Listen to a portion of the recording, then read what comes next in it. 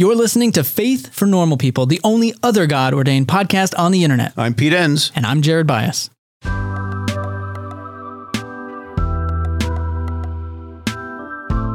Before we get into our episode today, we have a big announcement about our 2024 classes. Yeah, this year we're taking our cues from the academic calendar and bringing you a spring and a fall semester with summer school in between. Apparently, the academic calendar for people who need to go to summer school. Right.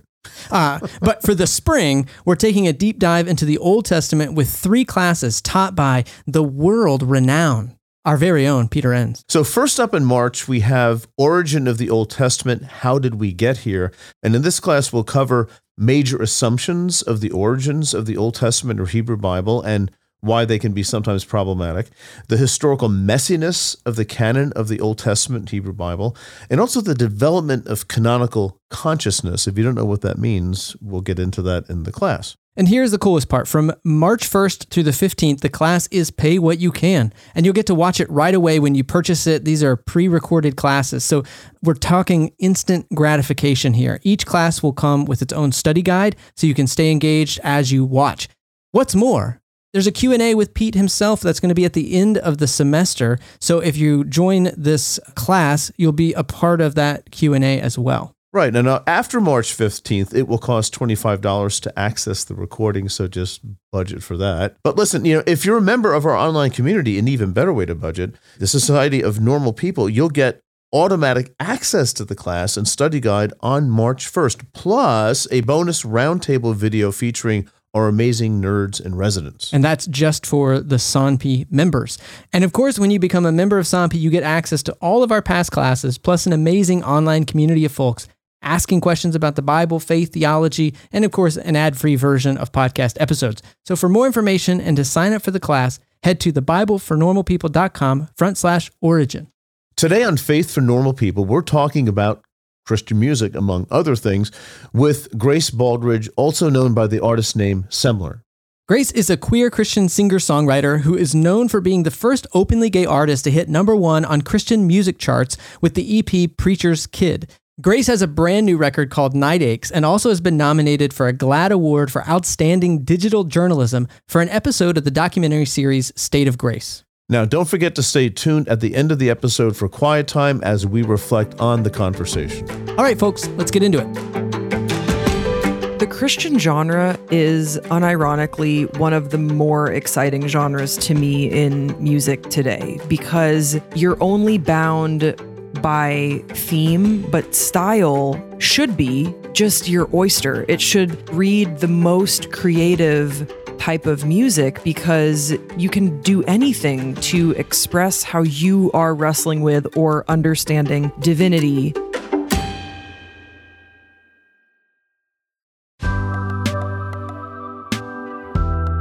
Grace, welcome to our podcast. Thanks so much for having me. Absolutely. Yeah, we're excited to talk with you about all sorts of things. So let's begin with this. Can you just give us the skinny on your whole Christian journey? Wow. Just in about 3 seconds. I was going to say, that's an oxymoron. I know, but not the whole thing, but maybe your childhood, how you were raised, and your own, just how your thinking changed over the years. So help us understand that. Sure. So my father is an Episcopal priest, and I grew up in a rectory, mostly in Waterloo, Belgium. So that's what I think of as a very secular country. I guess that term is bizarre to me now, but growing up, that's how I thought of it. So there was a little bit of awareness that there was a world outside of Christian media, even though I was raised in an environment where it was all Christian media all the time. And mind you, I was not complaining. Like DC Talk slapped. I was so excited about Reliant K. I was very happy kind of in my bubble. But then around middle school, kind of teenager years, I started becoming more aware of my bubble. And that correlated to going through puberty, which is when kids are often spoken to about sexual brokenness, and becoming aware of how I was different from my friends, which was for gay reasons. And having some confusing messages not preached from my dad, the Episcopal denomination at that time. I don't know. I guess they were affirming. I really could get into the specifics on this, but I know that it was kind of a don't ask, don't tell. It certainly was not like how things are these days, where you'll see some churches have pride flags out front or something, or they'll be really specific in their language. I grew up in an era where it was like, yeah, they're gay people, but like, we don't talk about the fact that they're gay. And yeah, so that's how I grew up. And then I was huge into basketball to sort of distract from some of the turmoil in my heart. And I was like, that's going to be my ticket to not deal with some of the fraught things that I was going through, was just focusing on basketball forever. And then I'll just be in the WNBA for the rest of my life, and I'll never have to deal with my inner demons. And so I went to the United States for college basketball, immediately tore my ACL. Everything came flooding back, everything I was trying to run away from. And on top of that, I was very homesick and culture shock. And then my parents moved to Kentucky, and I just didn't know what I was going to do with myself. I was writing music about what I was going through the whole time, but I learned that I should keep these songs private because what I was talking about was confronting and I think challenging. And I wasn't ready to have some of those conversations with people in my life. By the time I graduated from college, I wound up in North Carolina where I graduated. I was out to pretty much everyone. And I moved to Los Angeles on a one-way ticket. I loved the city. I still love LA. It's where I live currently. It's where where I have a family now. And I just really felt like this was a place where I could be myself. And little by little, as I started allowing myself to be who I was created to be and honoring myself as an image bearer, like really believing that and taking apart, stripping back some of the things that people had put on me that were not divinely inspired, pretty foreign from that, actually. It was amazing how my whole world cracked open and my curiosity for faith cracked open. Kindness towards myself then inspired me to be kinder to others. I was able to be more honest in my songwriting. I was less afraid of what the fallout was, because I think that secrets keep you sick. At least that was the case for me. And repression wasn't healthy. And songwriting has always been almost like this free form of therapy that I've had since I was really little. I feel like science and music are two ways that we understand God. And I am bad at science, really bad, but I have some understanding of music since I was a kid. And that feels so fortunate and so blessed. Then during lockdowns, when we were all really kind of alone with our thoughts, was when I felt ready enough. I was really starting to get right with myself. I started writing about my childhood and my upbringing in ways that I had not before, in ways that I was now having those conversations with family that I had been putting off for decades.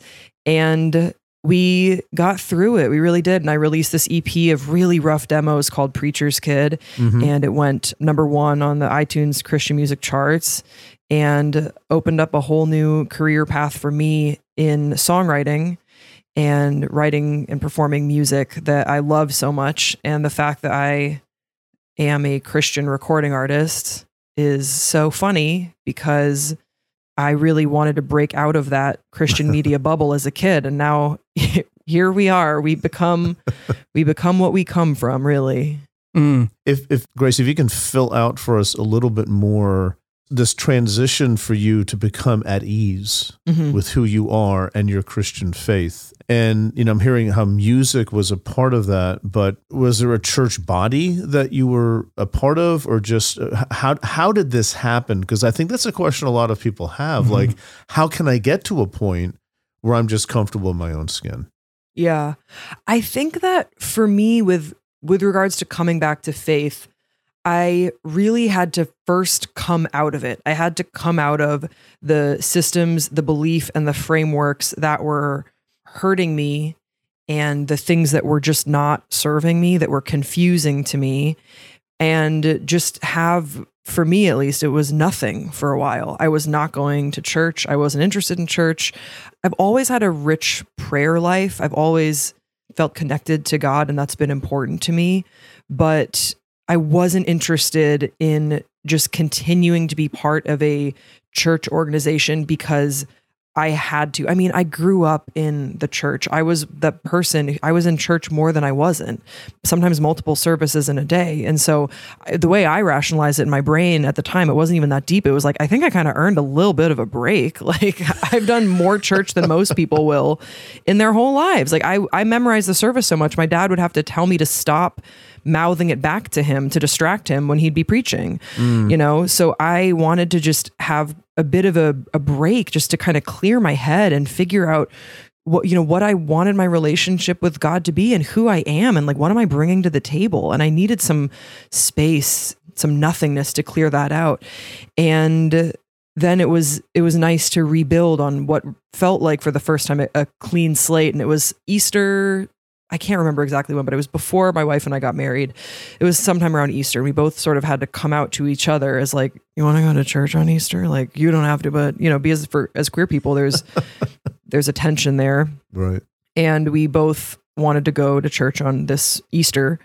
And then we were like, all right, let's find an affirming church. And we attended the small church community, and we really loved that. And it really helped sort of restore my faith in the things I really loved about going to church growing up. It was really a very restorative community for me. And then it sort of freed me up as like to find other churches, especially when we were in lockdown, of like where you can go online. And I really believe in finding a pluralism of perspective for me when it comes to practicing my faith. I like to hear from different preachers and thinkers rather than just go to one body and have sort of this like loyalty to, I have to go here. Maybe it's just because of how I grew up.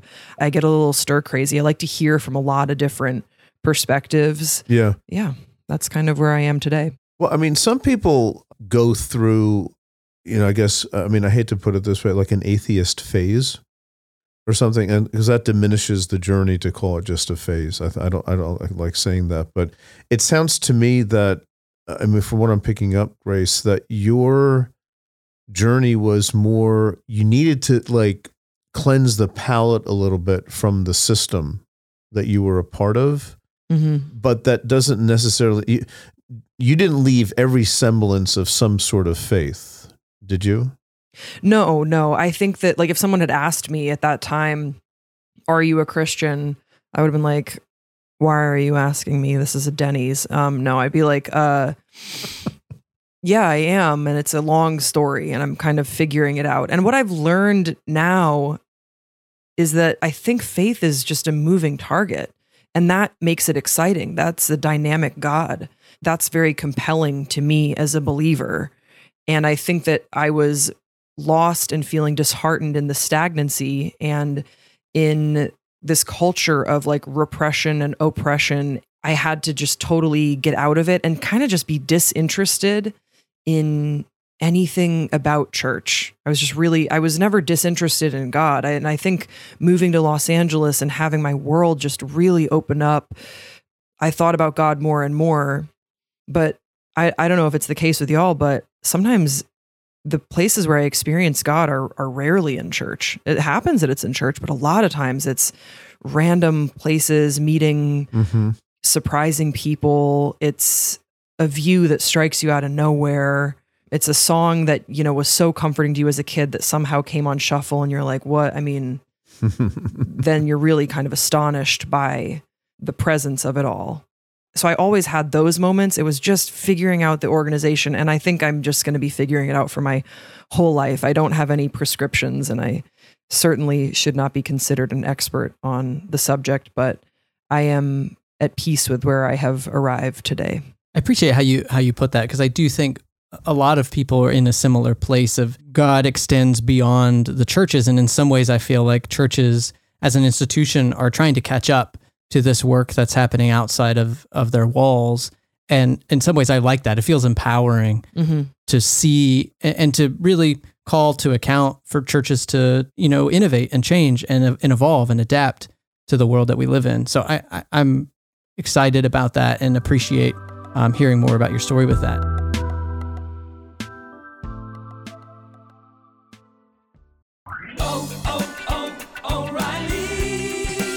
You need parts? O'Reilly Auto Parts has parts.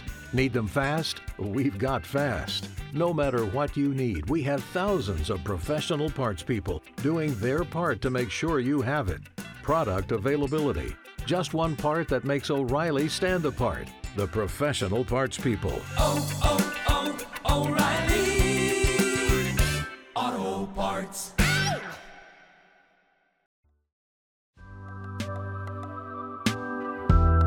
Thinking of kind of the Christian music industrial complex and that world, what drew you to releasing Christian music, particularly, and I use that in air quotes, Christian music, when that world has historically, excluded queer folks by design? What's been your process with getting into that world, and what's been your experience in that space? Well, it was the first music that I remember. Christian music was so formative for me. I hear my favorite artists in my songwriting today, and now as an artist, I mean, that's such a compliment when someone says that they've inspired you to create something and share your own story. And it just was the case in my home that my dad was a concert promoter at the University of Delaware, and he also was a associate rector. This was before we moved to Belgium at that church. And so he would book so many Christian acts. And then when we moved to Belgium, we would get like a big box, I think about once a month, of just Christian music and media, movies, merch. And it was like Christmas whenever this box would arrive. And I remember when we would get like a Toby Mac sweatshirt, and it was just like the biggest thing for me because I had such an appetite for music, and all the music I was getting was Christian music. It just completely raised me, and I'm thankful for that. I really am thankful for that. I think the way that the genre has changed today is that it's really a worship-centric genre. But as I was growing up, it was a storytelling genre about a person's experience with faith. And I was really inspired by that. And when it came time to write my own music, when I was ready to be honest and release things pretty raw, which was what Preacher's Kid was, it shouldn't come as a major surprise that that was the tradition I leaned into, which is what I grew up with. Yeah. Songwriting, storytelling about my faith. And it's unconventional because of who I am and where I've landed, but it doesn't make it less part of that genre. It's just kind of a forgotten genre. I mean, the Christian genre technically still exists, but if you look at some Switchfoot records that came out under the Christian genre, I doubt that they would still be considered that today if the records were to come out. So that's sort of the category that I fall under. And especially with the music I'm working on currently, like I have a new album coming out hopefully this year. I've just been thinking like, all right, I'm just not a worship singer, but I am a Christian artist like this sometimes. And then there's some songs where I'm not at all. And I just need to be good with that. And the people who get it. And the people who don't never would. And that's all right. It's like the book of Psalms, it's like all over the place, just depending on the moods. A little bit of love making and a little bit of prayer saying, and it's all okay to be on the same record, I think. A little bit of anger with God, all that kind of stuff. So yeah, right. Mm-hmm. That's interesting. I hadn't thought about how the genre has changed to being more worship specific, but that makes a lot of sense. It sells. Yeah, well, and I do think, I mean, I guess my optimism is maybe this secular Christian divide isn't so staunch. I just think of it when I was growing up. I think, Grace, you and I probably had a similar upbringing around Christian culture. And there was just this sense of separateness that it's like the Christian genre could afford to have more storytelling because there was a clear demarcation of, is it coming from basically an evangelical perspective or not? And so, if you were DC Talk, you could talk about whatever you wanted because you were sort of in that camp. Mm-hmm. And so I'm hopeful to think that, well, maybe it's because the Christian genre has bled into, sometimes you can just be a Christian and produce music and it doesn't have to be called a Christian album. Yeah. Yeah. That's my hope. I don't know if that's been your experience at all. It's something I've thought about. I mean, I don't want to be in spaces where I'm not wanted with a great deal of frequency. I believe in taking up space as a form of peaceful protest, and it's certainly something that I've practiced in my career thus far, but I also don't want to belabor points that I think have already been made. So I think about this heavily with the new record, actually, which we're in pre-production on. I've been thinking about, all right, some of these songs are kind of undeniably Christian and are talking about my faith and are oddly kind of worshipful in how they are talking about my blessings and things I'm happy about and things that I'm thankful to God for. And then there are other songs that are not dealing with those same feelings. So how do I categorize this album? And I think if this was coming out 20 years ago, it still would be a Christian record. But given the current landscape, do I want to try and fight this battle? I just don't really want to fight with people that much anymore. I don't have the bandwidth for it. I think I'm really trying to just focus on the people who understand where I'm coming from, because there's more of us than we think, and let that be what it is. And for those who take issue with the songs that are more prayerful because of who I am and how I have wound up here, then I don't know. I mean, they're free to take issue with it, I suppose. I'm trying to create an album that is reconciliatory for me. And I can't make everyone happy. Well, you're giving voice to a different kind of Christian journey, I think. And yes, yeah. And what, it really has struck me, we talk about, Christian music and Christian record labels.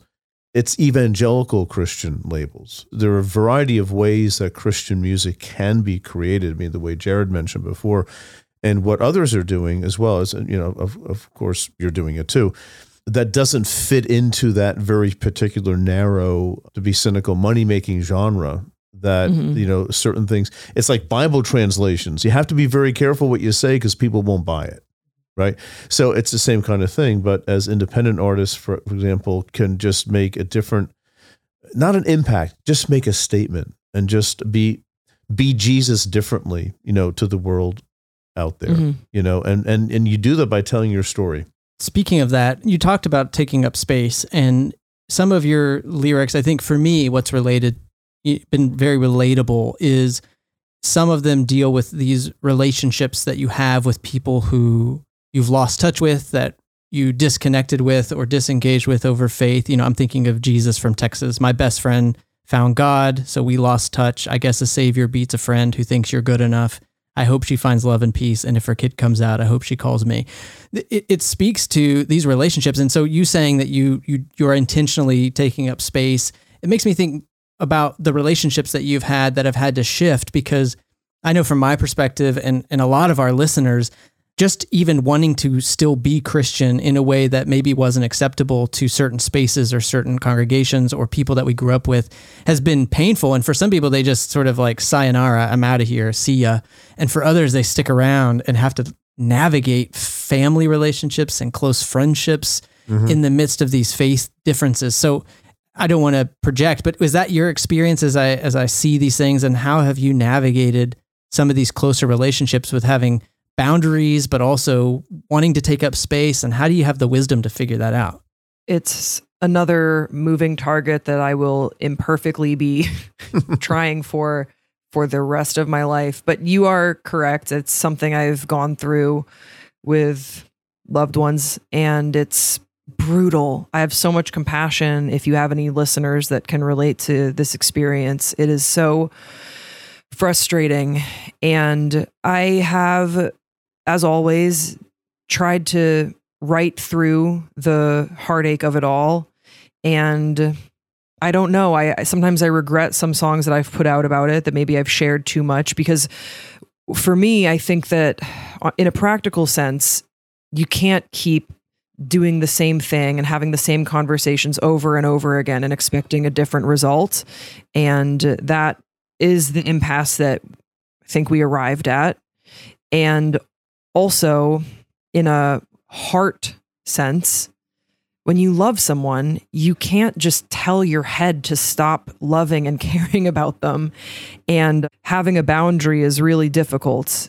So for me, where I've arrived is that I have this boundary. It's understood by all parties involved. It's respected. I will not cross it, nor will others, I think, unless something should change, which has been expressed. If that ever changes, then please, I will do everything to mend the hurt. But when it comes to like who I am and my family, it's like, I just can't, it became really confusing. Even as I talk about this out with you, and this is something that's been in my life for so long at this point, for years at this point, I still come up at a loss of what am I supposed to do? I can't change who I am. What do you want me to do? Get divorced? Like, what do you want me to do? Mm-hmm. We just had a baby. Like what, this only gets worse if the views on one end are so insurmountable. For me, how can I feel welcome? Mm-hmm. I can't. And so with that being said, I don't feel welcome. I love you though. I really do. I really understand why you feel this way, like why you're coming to this conclusion, because we drank the same lemonade. So like, I understand. Mm-hmm. I understand why. Unfortunately, I have to remove myself, and you should too, because from that perspective too, imagine sitting across from your friend and just and having these thoughts about them, how heartbreaking that is for both of us. So we gotta call it, but I've made it clear, and it will remain true for as long as I am on this side of heaven. If anything should change, we will go out for dinner. I promise you, we will figure out how to get through it. But I just, at a certain point in time, like, is Jesus, you have to think about it. Like, literally, is Jesus loving this interaction? No, he's not. Like, who's having fun here as we like block texts back and forth, these shower arguments? Like, who are they for? Is God being like, oh, my good and faithful servant? Like, no, everyone's sad here. This is a bad situation, and we love each other too much to continue perpetuating hurt in the other party's life. So there you have it. It's an awful situation. I feel so badly for people who have to go through it. It sucks. Right. Absolutely. And I think it's actually a lot of people over the last handful of years for sure who are going through that. So thank you for being honest about your experience. And it does remind me a little bit of what you said earlier of just needing to take a breather or take a break from church. Mm. And, sometimes that it feels like that break or that boundary is hurting a relationship. And in some ways it may be protecting it, because the more, you try to engage and send those texts, this is my experience. The more you try to do that, it's like the hurt builds up, because it's like, we're not actually healing. We're actually just hurting each other more and more and more, and digging that hole deeper, where if we just had a boundary and said, let's call it for a while. And, if things change, I'd love to come back and re-engage in this relationship. At least then when we come back, we're not having to dig through all the baggage that we've created by, working through that. But I think that's where the wisdom is. It's really hard to know when each one of those is appropriate. Yeah, I agree. It's very challenging.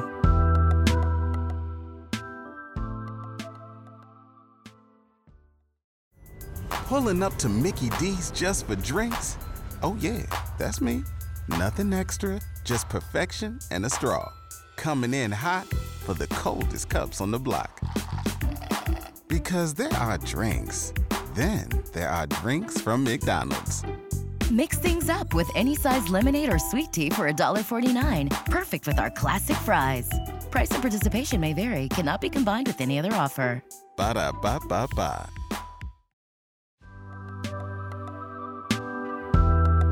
The question is coming up here in my mind, Grace. I hope I can articulate it simply enough. Like, I hate this question when I get it, because I'm like, I don't know what to say.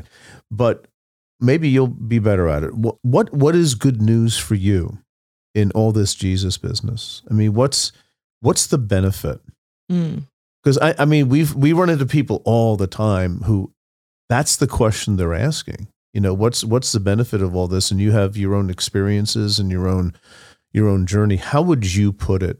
I get excited about God when I remember that we are all created in God's image, and that the way that we get to understand God in this lifetime is through other people. That's how we are interpreting Scripture, how we are living out Scripture. A Christian faith is an action. It's a practice. It's not something that just exists within four walls, but it's something that you get to live out and seek out, and you get to do that by just meeting your neighbors and like being in your community and loving your family well and showing up for yourself, seeing yourself as a person who was created in the image of God. How stunning is that? Mm-hmm. That's what I get really excited about. And it's really, I remember the first time that someone told me, kind of after I'd moved to Los Angeles. I wasn't really going to church that much anymore. And I don't know how it came up, but someone just said that we always forget the part of, love your neighbor as yourself. And you think about that as a kid. It's one of the first things you hear about in Sunday school. Yes, it's so important to love your neighbor and to be kind to your neighbor. Mm-hmm. And this person emphasized, but as yourself, are you caring for yourself? Because if you're not going to show up for your neighbor in the way that God has asked of us. And that sounds silly now, but it was such a light bulb moment for me of like, oh, we have to tend to these vessels. We have to tend to who we are, to our spirit. And that's going to help us show up for each other. That's the good news that I get excited about, that I think is a Christian ethic that I've really clung on to as I've gotten older, is that every person has a story and a value, and that's always accessible to us to understand each other better. So that's the good news. That's the Jesus good stuff that I think about pretty frequently, that we see God in other people, and that's available to us with every new day. Yeah. Along those lines, do you struggle with the Bible? And please say yes, because everybody else does. Nah, I pretty much get it for sure.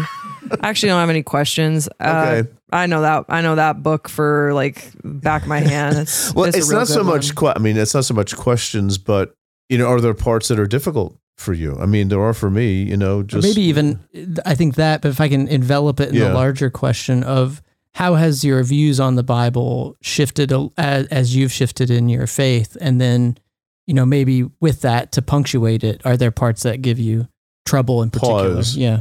Well, my appreciation for the Bible has expanded tremendously as an adult, because when I was a kid, I did not understand what they would announce before they did a reading. I was just like, oh, this is the voice of God when God talked to Peter. Like, it was all God for sure, just only exclusively God's voice. And he spoke down from the heavens, which is a major bummer that he doesn't seem to do that anymore, but he did it a lot back in the day. And he would like talk to Luke and he would say this. I didn't understand that these were people who were documenting their experiences during certain times in human history, that the letters from Paul were letters. Like, it just, you know what I mean? Like, it just didn't occur to me that it was mail. We're reading somebody else's mail, right? That's exactly. It was someone said that exact expression. We're reading somebody else's mail. And I was like, no, we're listening to the voice of God that Paul transcribed verbatim in English. And when I got older and understanding how the books were compiled together and certain books that were left out of the Bible, I have a deeper appreciation for it, because I mean, you just have to look at the wisdom from however many years ago and everything that was passed down and what was seen to be relevant. And then there's something that haunts me. I think it's in the Gospel of John, where it's like the last thing that he says. I think it's in John, but if I'm wrong, then that would be usual of me. So maybe I'm incorrect. But he says something like, these were some of the things that Jesus did, but there are many more things. I just can't put them all. Yeah. And that blows my mind. I was like, sir, did you not? He just didn't think you can just in that. It's so evident that he didn't know he was writing the Bible. He wasn't like, and this is called the Bible. It was like he was writing down his memories of the life of Jesus. And then at the end, someone must have been like, so John, is there anything else you want to add? And he's like, there's a lot of other stuff he did. I just don't really have the time to do it right now. And that's the last sentence of his gospel. It's like, there's more, but like, whatever. Yeah. So as an adult and diving into my faith, and I appreciate the Bible, I think for the first time for what it is, because I understand what the text is. And so now I can sort of take it for what it is and the value that it brings into my life. The things that are hard, obviously the clobber verses, but that was really what first started me to understand what is the Bible. Is this the voice of God? Yeah. That's telling, I mean, we forget in the letters of Paul, he's writing to people being like, hey, by the way, when I get there, will you have my coat ready for me? Because I forgot my coat. Is that the voice of God? Did God forget his coat? Like what? It's confusing. So I appreciate the clobber verses because it inspired myself and many queer people, though I will not speak for queer people, to crack open a Bible and be like, all right, they're talking about me. Like, what's going on here? Let me get into this. You know, something, Grace, you just said reminds me of a student a few years ago where I teach who grew up with the Bible and was sort of tired of it, you know? And so you have to take these Bible classes at a Christian college. So, and getting into how the gospel stories differ significantly in places. And that actually helped her because she said, oh, these aren't children's stories. Mm-hmm. These are people actually thinking. And like you just said, you're figuring out something about what the Bible actually is. And it's not a rule book, you know, that gives you all the information pretty much there in 10 points. And you know, there's multivocality in the Bible, different opinions and different perspectives. And that's part of it. And that's a beautiful thing to discover because then you sort of start dealing with it in a less magical way. Mm-hmm. But also, I think for this person, it was like, I want to read this more. Well, you know? and not even just magical, but relatable. Because I relate to what you're saying, Grace, about, for me, there was always this nostalgia for the old times. Oh, in the olden times, God spoke, I guess, to everybody. And it was just sort of like, Right. God's always around and telling everyone what to do. And now God's like nowhere to be found and never telling anyone what to do. Basically in half of Genesis and part of Exodus, and then prophets take over. Like Right. God does actually very little talking. Yeah, in the exactly. Bible. But the impression I got growing up was like, this happens all the time. Yeah, and, sure. And now it feels like it's just not relatable. Like that seems like a totally different time where God just dictates to everybody what to do and how to do it. And now we're just left to like fumble here 2,000 years later with no direction except for this book. It just seemed not relatable. And so I think for a lot of people to see like, oh, it's human people wrestling with their experiences of God and figuring that out in community. It's like, oh, well, that's kind of what I'm doing too. Oh, Yeah. And that pluralism of perspective on faith lets us know that that's okay. That's part of the faith tradition that we're in because it's in the Bible. right. It's modeling it for us. Right. It's that sometimes you're made to feel like you're the outlier because, you know, you're the square peg, round hole type thing that you can't fit. And then you go into the Bible and there's different accounts of certain events and there's lots of misfits type people that are sharing their own stories and perspectives on divinity. And then you have another light bulb moment of like, yeah, and I'm not so different from that. Yeah. And I think it's great for a Christian artist, storyteller, you know, to connect with the Bible in that way and to bring those things out, you know, in the reality of maybe your lyrics. And to me, I mean, you said music and science, Mm-hmm. right? You said before, I agree with you. I would maybe expand it to the arts, but there's something about music, about just the melody and lyrics that really move people. And I'm one of those too, you know? So yeah, having a Bible that actually reflects the vagaries of life, and for a storyteller like yourself, I think that's just a great combination. Maybe I appreciate you turning it back to some of the musical elements there, Pete. Grace, what would you say is your imagination for the future of Christian music as you think about that as a genre? And I'm asking this as someone who I really appreciate that you are part of that tradition, you know, that great ancient tradition of CCM and audio adrenaline and, you know, DC talk. What's your vision for that? Like what's the future of Christian music as you see it? And how do you see yourself as a part of that or not as a part of that? I think that the Christian genre is unironically one of the more exciting genres to me in music today because you're only bound by theme, but style should be, in an ideal space, just your oyster. It should read the most creative type of music because you can do anything to express how you are wrestling with or understanding divinity from a Christian perspective. And especially in the United States, where that is the dominant religion, there are people that are going to be interested to hear about that and interested to see if they can relate because, I mean, so many of us grew up in the church. So I think it's a really exciting space. They're really cool people who are up and coming and writing about what they've gone through, what they're looking towards. And I feel honored to be part of that. I continue to write Christian songs not exclusively, but it's certainly going to be something I talk about for the rest of my life. And not only have I made peace with that, I think I'm pretty good with it. It's not just I've made peace with it. It's really feeling thankful that I'm at a place in my life where I can write about God as an openly queer person and how that would have shifted things for me as a kid. And as an artist, that's such a great kindness to be able to extend a hug to your younger self, metaphorically. Mm-hmm. And I'm excited about that.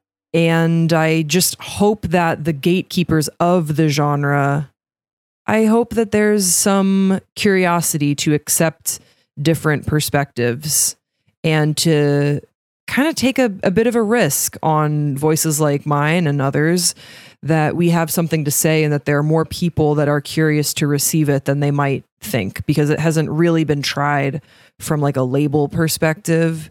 So I'm curious to see how industry insiders and execs adjust, but I will continue forging a path, and I'm excited to see who's along with me. Well, thank you so much, Grace, for jumping on the podcast with us and just sharing a little bit about your story. I think it's going to be very relatable for a lot of people, and I appreciate your vulnerability and honesty and talking about it. So thank you. Absolutely. Thank you so much for having me. And now for Quiet Time with Pete and Jared. Well, one thing, Jared, from this conversation with Grace that really struck me is how, as out of the ordinary as she is, a queer record artist who's number one on the charts, right? Her spiritual journey still, it echoes what it's so common, and it's so relatable, I think, to people, whatever their walk of life is. And one thing that struck me really is early on, she said, just it seemed like a throwaway line almost, but faith is a moving target. And she meant that as a positive. And I don't know, what do you think about that? I think it was a fantastic way to start the conversation, because that was ringing in my head the whole episode was faith is a moving target. I think it encapsulates so much of what we've talked about on Faith for Normal People for the last season and a half now around what faith is.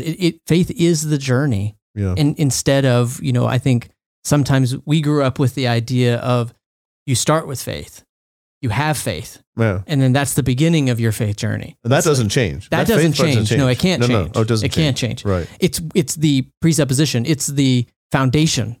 It's the prerequisite for having any kind of faith at all, is to be certain that you have it. Right. And then you kind of quote, work out your faith with fear and trembling, kind of. But to remind ourselves again and again, as Grace did so well, that faith is the moving target, and it's a journey. We're moving toward it.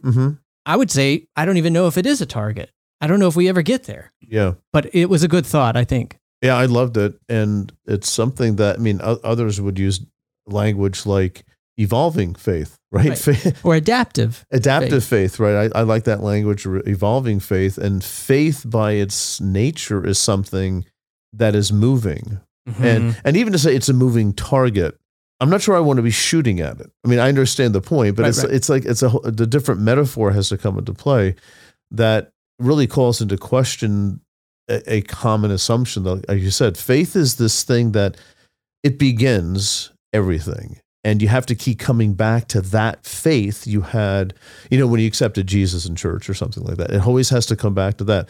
The idea that it would evolve or change, or that the content of the faith and the nature of the faith is moving and changing, that's a foreign language to a lot of people. But from my point of view, it couldn't be more obvious. And Grace mentioned as well, the Bible itself embodies that, right? And it's like, yeah, you got my attention there. I've written a couple books on that topic because it's true. It's like, I think sometimes you have to be on the margins to see that, right? It took me a long time to get to that point because I had my nose stuck in it in graduate school and I had to come to terms with it. But that was, a little later in my life. That was in my, 30s already at that point, where I was really starting to come to terms with it because I'd never had to. When that narrative is comfortable to you and you have a lot to gain from it, it's really hard to see it differently. Yeah. But that's the beauty of following in the footsteps or learning from queer folks or folks on the margin Right. is that they can see things that people like you and me have a hard time seeing. Yep. Well, and speaking of that, then, the other part that I think was for me important was this conversation around how to handle relationships. I wrote Love Matters More, and how do we disagree with people well? And just having a real heart for people who have to have relationships in the messy middle, in the transitions of faith and life, where we're not quite sure where we're going to land. And yet we have to be called to account. Well, what do you believe? How do you believe this? Right. I can't be your friend if you're here. And and it's like, I don't know. I didn't even want to be here. I'm just kind of going down this slippery slope. Leave me I wish alone. I was at the top. What are you talking about? And so it's a very lonely, isolating place to be. And I really appreciate Grace's ability to articulate it so well of the ambiguity of it, of the, I don't know, how do you have a good boundary with this? Right. It's so circumstantial. Every situation's different. And that can be painful because you could step into it and realize the way you tried to handle it with a different friend or a different family member isn't going to work with this family member. And you don't know that till you get hurt by it or you get your hand slapped or something like that. It's just it's a real ping-pongy, pinball bouncing around kind of time of life. Yeah. Or life. That's just the way. Right. Well, Yeah. I do think I would just say for me, I do think there's learning that happens over time.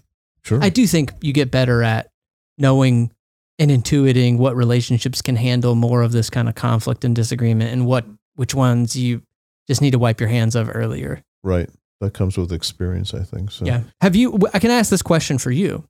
In the spirit of that kind of evolution and learning, do you feel like that's gotten easier for you? I mean, do you have close relationships where this is still very painful, or is it something where you've been able to cultivate the relationships within the tension that can handle it, and you've been able to let go of the relationships that can't handle it? Yeah, I mean, that's pretty much it. I think of my life, and I haven't had that many people who we would trigger each other too much about things. I mean, it did happen with institutions that I was a part of, whether it's where I was teaching or, in particular denominations. And I mean, that connects very much with something, Grace talked about. Leaving the church is not leaving God. They're not the same thing. And sometimes she used the word, I think, stagnation. You feel stagnated in a church setting and you have to leave it, which can cause tensions with people. Because then, I mean, if you've ever left the church, people, they stop talking to you, and it's not like because they're bad people. It's just you've left our social boundary and now we really can't have much to do with you. And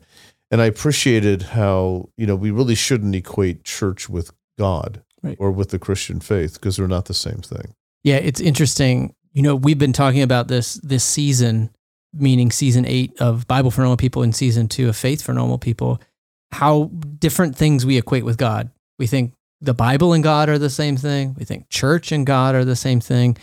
And it's a liberating process in my experience to start parsing that out and saying, oh, those aren't the same thing at all. Yeah, and we're just fumbling around sometimes. We're in deserts of our own making and thinking that, we're in some oasis or something. But it's humbling and it's really refreshing.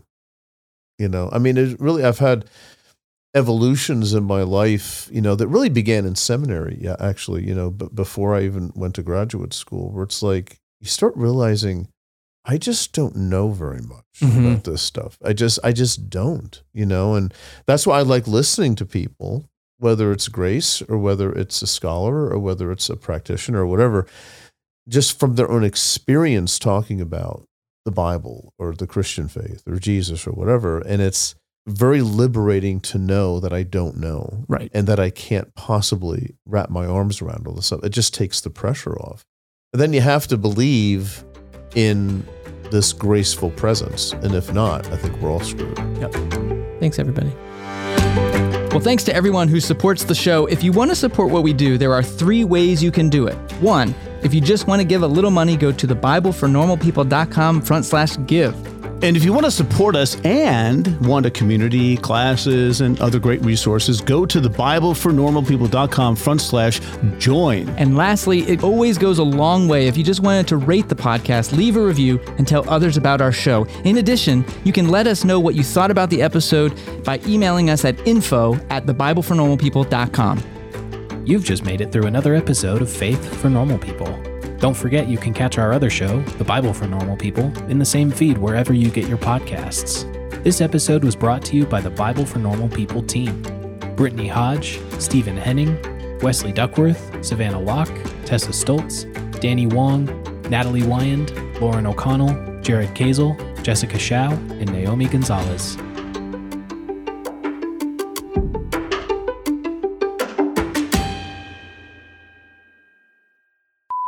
Should we end there? Yeah. If not, we're all screwed. Yeah, we're all screwed. Anyway, folks, on that kind and wonderful and uplifting note, we're all screwed. There you had it. You've heard it here first. We're all screwed. I'm not sure if you're familiar with Bible for Normal People or Faith for Normal People, but I'm familiar after y'all reached out. Oh, Then I looked y'all up. okay, that's good. That's fair. Yeah. We're a big deal in Europe, but I'm just kidding. For kind of talking about faith or faith expressions, but if you use something kind of esoteric, like, eschatology or the rapture or something, and be like, we need to take a minute to explain that. Oh, I see. So that's all. I probably won't talk about the rapture, but it's No? It's unfortunate. But That was the topic. Grace, that was the whole topic. aren't you an expert in the rapture? I can't believe this. That's why we had What you a on. disaster. What will we talk about? Music, I guess. I suppose Yeah, all right. we'll have to pivot. We'll figure it out. Predictions. Who's going to make it? Semler Yeah. weighs in. Yeah.